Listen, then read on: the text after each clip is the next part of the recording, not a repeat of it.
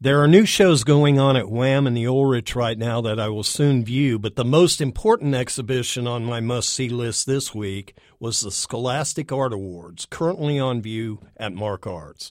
The annual show, 100 years old this year, is made up of painting, clay, photography, printmaking, and mixed media entries by high school-age students from around the state. As students create works in school art classes through the year, their teachers seek out the best works and suggest that they be entered. After entry, the works are then judged by art professors and professional artists.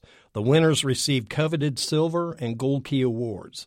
I remembered that I had several pieces entered when I was in high school, works suggested by my beloved art teacher at Wichita East High, Annie Lowry.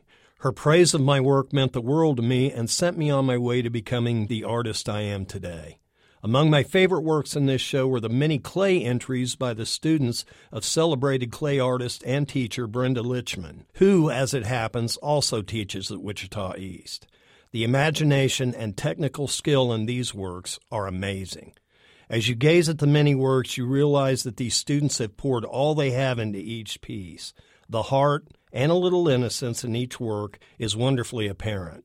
You remember how exciting, huge, and daunting life was at that age, and how each victory was colossal. The importance of such an event has weight far beyond a silver or gold key award. The Scholastic Art Awards, on view now at Mark Arts. For KMUW, I'm Kirk Klontz.